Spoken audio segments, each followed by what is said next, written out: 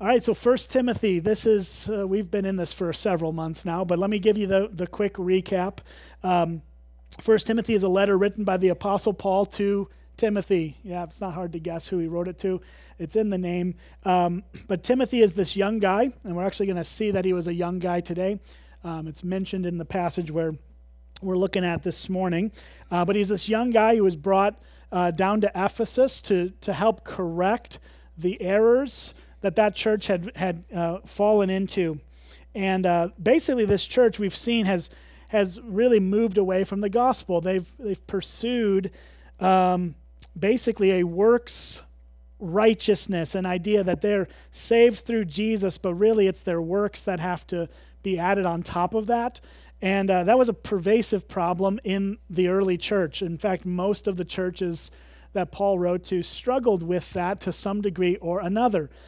He pretty much addresses this issue in every letter he writes, some more extensively than others, but this was a huge problem because so much of the Jewish system that people were coming out of as they came to Christ was so works-oriented, right? You had to do all these things, and Jesus actually is the one who did all the things. So we don't have to do the things to be right with him. We just have to believe and trust in him. And so Paul and the other apostles had to spend a great amount of time working with the church in those early days. But guess what? It's still a problem. It's still a problem. We're not that, quick to learn. We still have issues with believing our righteousness is somehow found in what we do. And so Paul is making this point. The scriptures were as important for them as it is for us. And so we're looking at that. But that's the overarching issue. In chapter 4, the first 5 verses is what we looked at last time I was here a couple weeks ago. And that section basically deals with this notion that if I sacrifice enough for Jesus, then he's going to love me more. And Paul actually calls this the teaching of demons. Why? Because it's lies. There's nothing you can do to make Jesus love you more than he already does. There's nothing you can do to make him love you less than he does. This is the fundamental message of Christianity, that Jesus Christ has finished the work, and your righteousness and my righteousness are in him, not in what we do. And so Paul walks through that for the first 5 verses.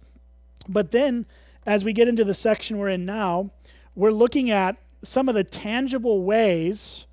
Paul's going to give us actually several ways that we can keep our eye on Christ, keep our focus on him, so that we can hopefully avoid the downward spiral into works righteousness or self-righteousness or whatever else you might want to call it. What are the tactics? What are the things that we need to do to keep our eyes on Jesus? And there are things that we are called to participate in. So the idea here is that we're not saved by the things that we do, but we are saved for the things that we do. That's a very clear teaching in Paul's writings. In Ephesians chapter 2, we're saved by grace through faith, not the result of works, so that no one can boast. And then it says in verse 10, for we are God's workmanship created in Christ Jesus for good works. So we're not saved by works, we're saved for works. And the things that Paul is going to call us to are things that we participate in, but it's flowing out of salvation, not in order to earn salvation. That's a huge distinction. So let's look at it. We're going to see 3 things today that we do as, I think, individually can keep our eyes on Jesus. And then we're going to see 3 things that collectively as a church, as a local church, we get to do to keep our eyes on Jesus. Okay, so that's where we're at. Verse 6, Paul writes, if you put these things before the brothers, you will be a good servant of Jesus. So let's stop there for a second. Paul's writing, of course, to Timothy, whose job it is to bring these things, the things that Paul is talking about, to the church. And he's saying, if you bring these things, put these things before the brothers and sisters in the church, you're doing a good job. That's what Jesus has called you to do. That as his servant, he's called you, Timothy, to do this. So this is kind of the role of the leadership in the church, to bring the things that Jesus wants people to hear before everybody. But then here's where it goes. He says, being trained in the words of the faith and of the good doctrine that you have followed. So here's the first thing that we can do to keep our eyes on Jesus. It's this. We need to be trained. We need to be trained. See what he says there? He says, being trained. This is not a natural default of the human heart. The natural default of a human heart is towards works righteousness. That just is. That's just where we're always going to go if we're not trained otherwise. If we're not consistently maturing, growing, learning, and being reconfronted again and again with the gospel. We need to be trained in what? In the words of the faith. So that's the Bible, okay? That's the scriptures, the words of the faith. What the faith teaches is written down in words. We have the Bible. This is what we're to be trained in, the Bible. And he says, secondly, of good doctrine that you have followed. So we should be trained in the Bible, and we should be trained in what he calls good doctrine. So good doctrine flows from the Bible. The doctrine is a word that means our theology, what we believe about God. And so what we're seeing here fundamentally is the words of God that shows us his character and work, and we need to be trained in these things. And of course, all of them are in the scriptures. We don't have to go outside the Bible for our doctrine or for the words of the faith. They are the scriptures, but it's about digging deeply into them, drilling down deep so that we can get to the gold that's in the scriptures for our hearts. So he says we are to be trained in the words of the faith, so the words of scripture, we need to immerse ourselves in them. The good doctrine, so that's understanding and growing deeper into the nature, character, and work of Christ on our behalf. That's good doctrine. That you have followed. That you have followed. So theology, doctrine, the words of Scripture are not to be trained just so that we have some academic knowledge of them. There are lots of people who have PhDs in the New Testament or something crazy, and they don't love Jesus at all. They just know a lot about him. That doesn't correlate, right? We have to follow the words of the faith, follow the good doctrine that we see in the scriptures. And so Paul's saying this is how we pursue keeping our eyes on Jesus. We are trained in the Bible, in the work and character of God, and we follow it. We actually apply it. We put it into practice, because a theology or a doctrine that is believed but not lived is not really believed at the end of the day, right? So we can't just kind of go through and have all these things fill our minds without them getting into our hearts, without it then getting out through our hands and feet to actually put action to them. But if we're going to see Jesus, we have to be trained. There's no other way that we can get to Jesus outside of the Bible.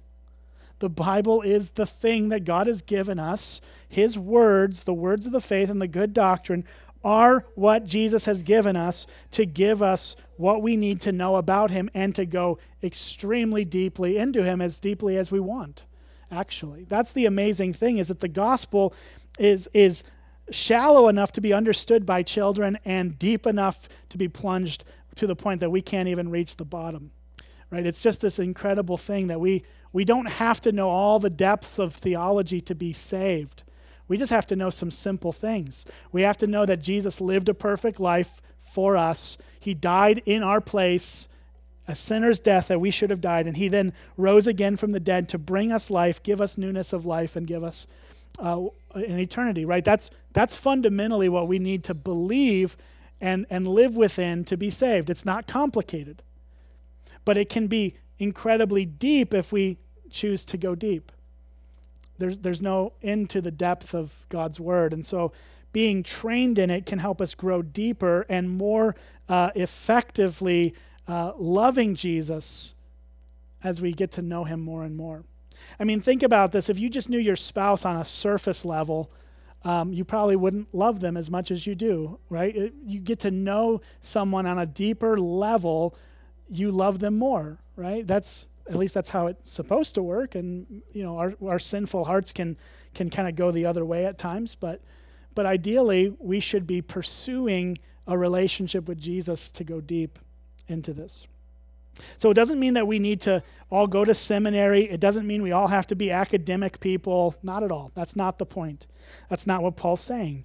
Paul was writing these things in a context where there were no seminaries, there were no Bible colleges. This is a fairly modern invention of training people for ministry. That's not the issue that Paul's bringing out. He's simply saying that all Christians should, to the best of their ability, right, within the context of their understanding, dive deeper into who Jesus is, to what he has done, and how that affects our lives. So that's why we're calling this little class I'm going to do in January Doctrine and Devotion, because it's not just about filling our heads with more information. It's about actually seeing how the things that we learn about Jesus affect how we live with him and with others. And so there's a shameless plug. We should grow deeply, and this is one way to do it. There's a lot of ways to do it, but I'm going to try to offer this class as a way to do that if you're interested in that. We're trying to help you be trained in the words of the faith and of good doctrine that we have followed. Okay, so being trained, that's number one. Number two, look at verse 7. He says, have nothing to do with irreverent, silly myths. Rather, train yourself for godliness. For while bodily training is of some value, godliness is of value in every way, as it holds promise for the present life and also the life to come. The saying is trustworthy and deserving of full acceptance. So there is another phrase there that we've already seen. He uses the word train yourself for godliness. But before that, look at what he says before that. He actually gives us something to not do. Verse 7 says, have nothing to do with irreverent, silly myths. Myths is a really hard word for me to say, so I won't say it too much more. But he's saying this, like, keep your eye on the game, right? Focus on what's actually important. And I'm just telling you, I'm just going to be real. We focus on so many things that are just silly, ridiculous, and distracting. How's about we just focus on Christ and the work that he's done for us? And stop being so consumed by all these irreverent and silly things. And plug anything into that. Okay? Anything you want. Entertainment, politics, your own little personal things that are happening. All of that at the end of the day is irrelevant to the life that Christ has for you. We need to stay laser focused on Jesus. We need to stop getting caught up in the silly things. Now, it's easy to do. That's why Paul writes it. That's why Paul tells us not to do this, because it's something we're prone to do. We need to reject all of that and stay as close to the center as we can. Remember at the beginning of chapter 4, if you were here when we preached through this, the point wasn't to get rid of Jesus altogether. The point was to just push him to the edges. And we put other things in his place in the center.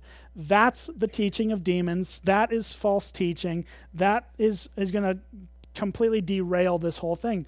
We have to keep Jesus at the center and let all the other things be at the periphery. It doesn't mean that those things don't have some place in life, right? They do matter to some small degree, but they're not ultimately important because they're not of eternal value. See, that's where he goes, right? He actually uses this word, train yourself for godliness, and then says bodily training is of some value.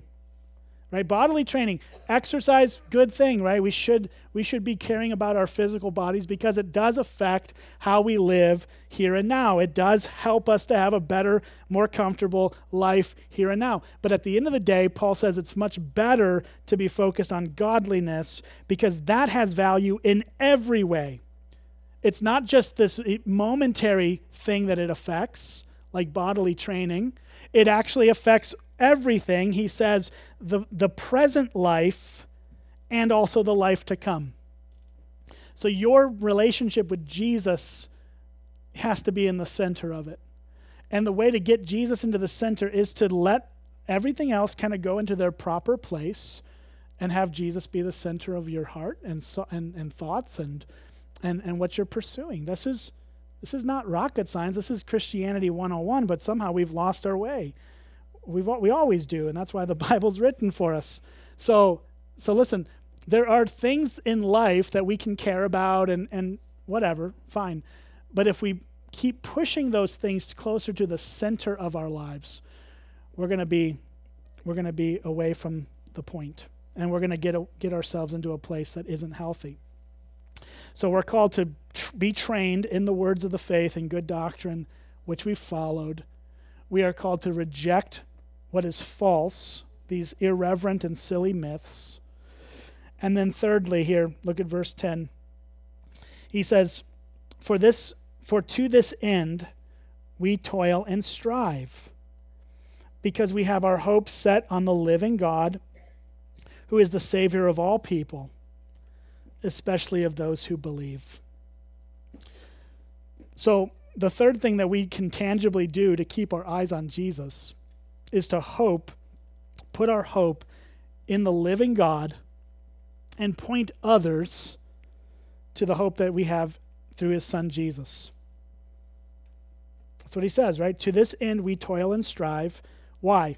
Because we have our hope set on the living God. So we need to keep our eyes on the ball. That's the point. It's so easy to get distracted. It's so easy to lose our way. It's so easy to see all these other things as more important.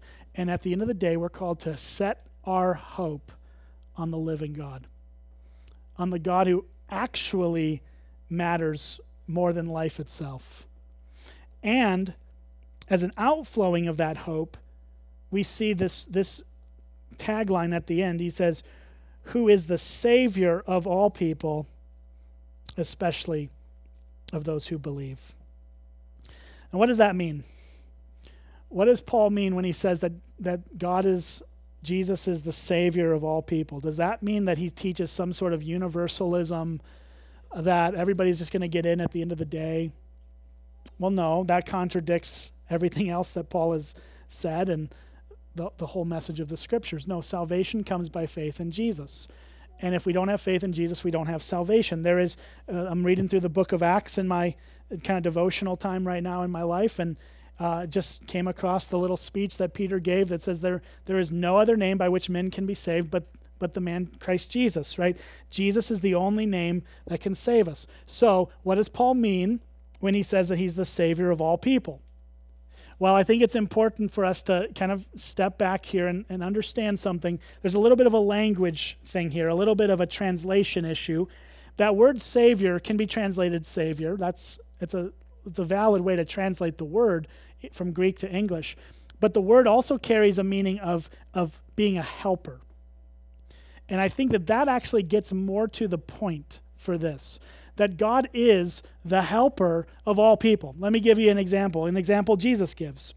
Jesus says that the sun shines on the righteous and the wicked. The rain falls on the righteous and the wicked. Basically, he says, whatever beautiful day or rainy day or whatever day it is that you're experiencing as a Christian, somebody who's not a Christian is experiencing that too.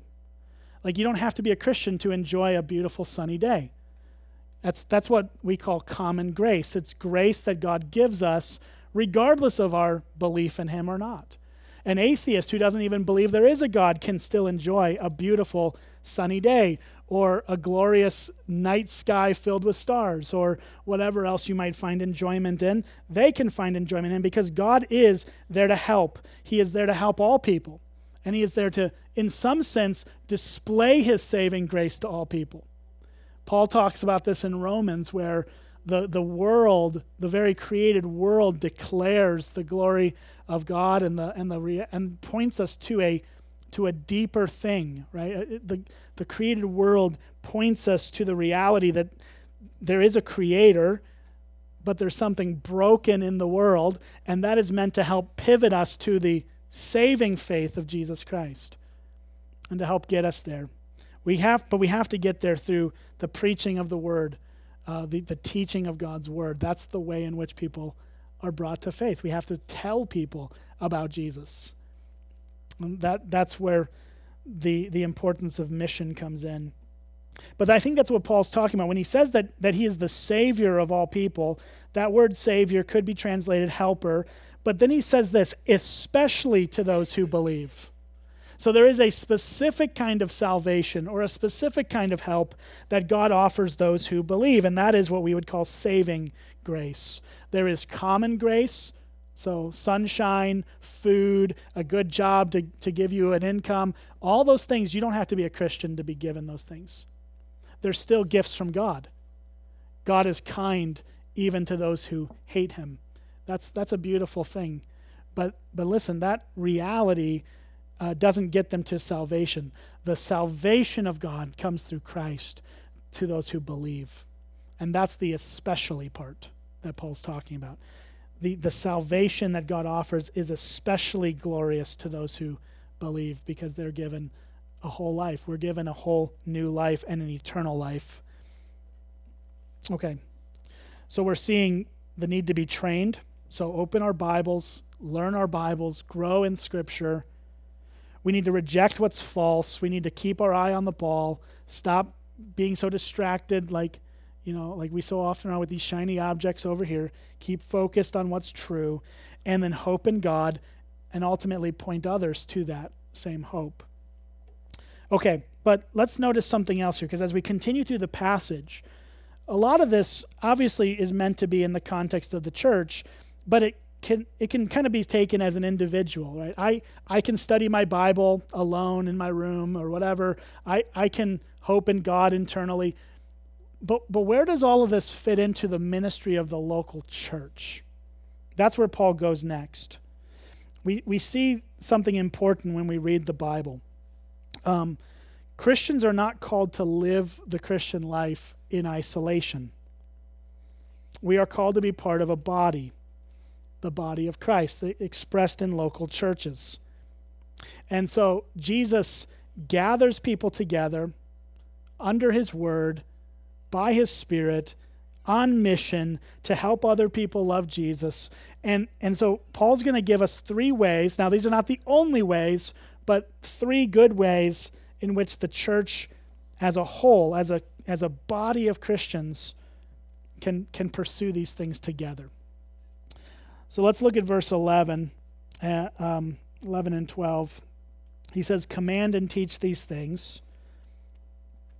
Let no one despise you for your youth, but set the believers an example in speech, in conduct, in love, in faith, in purity." All right, so this is not really the center point of the text, but he's addressing Timothy specifically here. And Timothy's a young guy. Like I said, he's probably, most people think he was probably in his late 20s, maybe up to his mid-30s. Nobody knows how old he was. But he was a young guy. And obviously his youthfulness was either maybe a combination of both of these things. Maybe a point of fear in him, like feeling an inadequacy in his ministry, and probably a little bit of a problem within the church where people who expected somebody older like Paul to be the one telling them what to do. Paul's coming alongside this young guy and says, listen, don't let people despise you. Just plug away, love them, show them an example, right? Basically, the point here is that age is not the qualifying factor, but maturity in Christ is. Okay, that's a little side thing. Let's look at verse 13. He says, until I come, so here's his instructions. Until I come, his plan is to come to Ephesus. But until I come, devote yourself to the public reading of Scripture, to exhortation, and to teaching. Do not neglect the gift that was given to you by the prophecy when the council of elders laid their hands on you. Practice these things, immerse yourself in them, so that all may see your progress. Keep a close watch on yourself and on the teaching. Persist in this, for by doing so you will save both yourself and your hearers. Okay, so 3 things there, kind of put together in real quick succession. Okay, verse 13. Until I come, devote yourself to the public reading of Scripture. Let's stop there and talk about what that means. All right, let's start with the word public. This is an important point, I think, actually. The public reading of Scripture implies that people come together in a location, under a roof together, or whatever it might be, or outside, or whatever, but they're together in a public way under the Bible. This is actually hugely fundamental, and I think we've missed it in our technological age. Christianity is not meant to be a purely private experience. You can grow by listening to podcasts or watching a YouTube video of some pastor somewhere, or being in some online church. I put that in quotations because there's no such thing. But the idea here is that we cannot neglect the public aspect of the church. The church is meant to be a gathering of people in a place. I just read a book called Analog Church, and it's written by a guy who pastors in Silicon Valley. So all of his church members work in the tech industry. A lot of them work at Facebook and Twitter and all these companies that are in Silicon Valley. And this pastor has noticed a growing trend in the dawn of the technological era of people just kind of putting aside the public gathering for the virtual gathering. And basically the purpose of the book is to say there is no such thing as a church that's not public. It's not a real thing. It's got to be a tangible expression of people in life together. And I just don't think there was even a category for this in the New Testament times when Paul, obviously they didn't have what we have, but I think we have to be really careful about throwing aside what is so clearly taught in the Scriptures as the way the church is. It functions as a public gathering where everyone is welcome to come. That's what public means. But it's a group of people gathered together. That's important. And obviously I'm preaching to the choir. You're in the room, right? But let's just talk about that. Like he says, we're publicly gathered to read the Scriptures. This is what we're doing. We don't come here to just disseminate our own ideas or talk about our own philosophies. We come together around the Bible and read it together. And yeah, we talk about it and I preach on it. Of course, that actually comes into the next couple things. But we are called to sit under God's word together. And that's a glorious thing. We should be grateful for the opportunity to do it. The public gathering of Scripture. And it's funny to think that, well, it's not funny. I shouldn't say funny. It's interesting to think that in societies where persecution runs rampant for public gatherings, some aspects of China or Iran, or think of these countries that are hostile to Christianity, to true Christianity. It's interesting to notice that those Christians, they still gather. They just do it in secret. They do it in bunkers and basements, and they do it in ways that they're hopefully not going to be raided by the authorities. But they love the gathering of believers because they don't take it for granted that they're called to this. And we do, unfortunately. And so there it is. We're called to gather, to devote ourselves, not just to do it occasionally, to devote ourselves to the public reading of Scripture. It kind of goes to what the writer of Hebrews chapter 10 says in 23, verse 23 through 25. He writes this. Let me find it. He says, let us hold fast the confession of our hope without wavering, for he who promised is faithful. Verse 24, let us consider how to stir one another up to love and good works, not neglecting to meet together. Not neglecting to meet together. Neglecting is an intentional thing, right? Like, I understand. I'm not a legalist. I'm not mad if you don't come every week. That's not my point. I'm not here to browbeat you about this. Things happen. Things come up. People, you got lives, right? Okay, I get that. That's not my point in this. My point is, though, to not neglect to meet together as if it's just this add-on to your life and unimportant, and maybe I'll show up once in a while. That's what we're called to and encouraged herein, is to make it a commitment, a devotion to be together. And so he says, as is the habit of some, but encouraging one another, all the more as you see the day drawing near. Why do we get together? It's to encourage one another all the more. As we see the world get crazier around us, we get to be together and encourage each other. Okay, so come to church. That's one way. That's the main idea here. To keep our eyes on Jesus, we commit ourselves to the local church. Not in a legalistic way, not in a way that we beat each other up, but we should be on board with that. Secondly, he uses this word exhortation. The public reading of Scripture, this is still verse 13, to exhortation.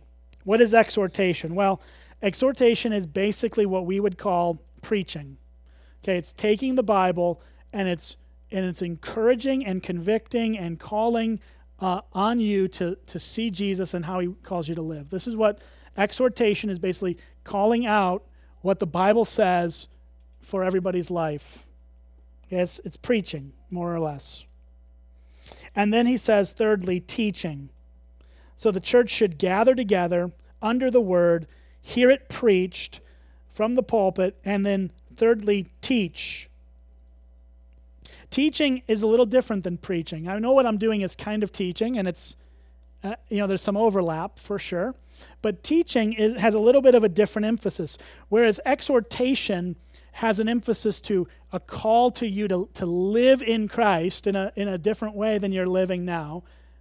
Teaching is more of expressing the truths of the Bible in a way that can get to the head, that maybe down into the heart, but maybe it's a little bit less application-oriented and more information-oriented.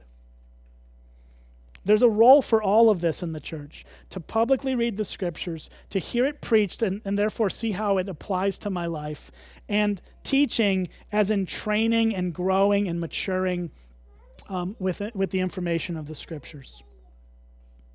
So Paul says clearly here that we are to devote ourselves to these things. He then tells Timothy to not neglect the gift that he was given by Jesus, and that was confirmed by the Council of Elders. The church confirmed Timothy's call to ministry. They laid their hands on him to commission him for this work. But then look at verse 15. Paul says, practice these things, immerse yourself in them.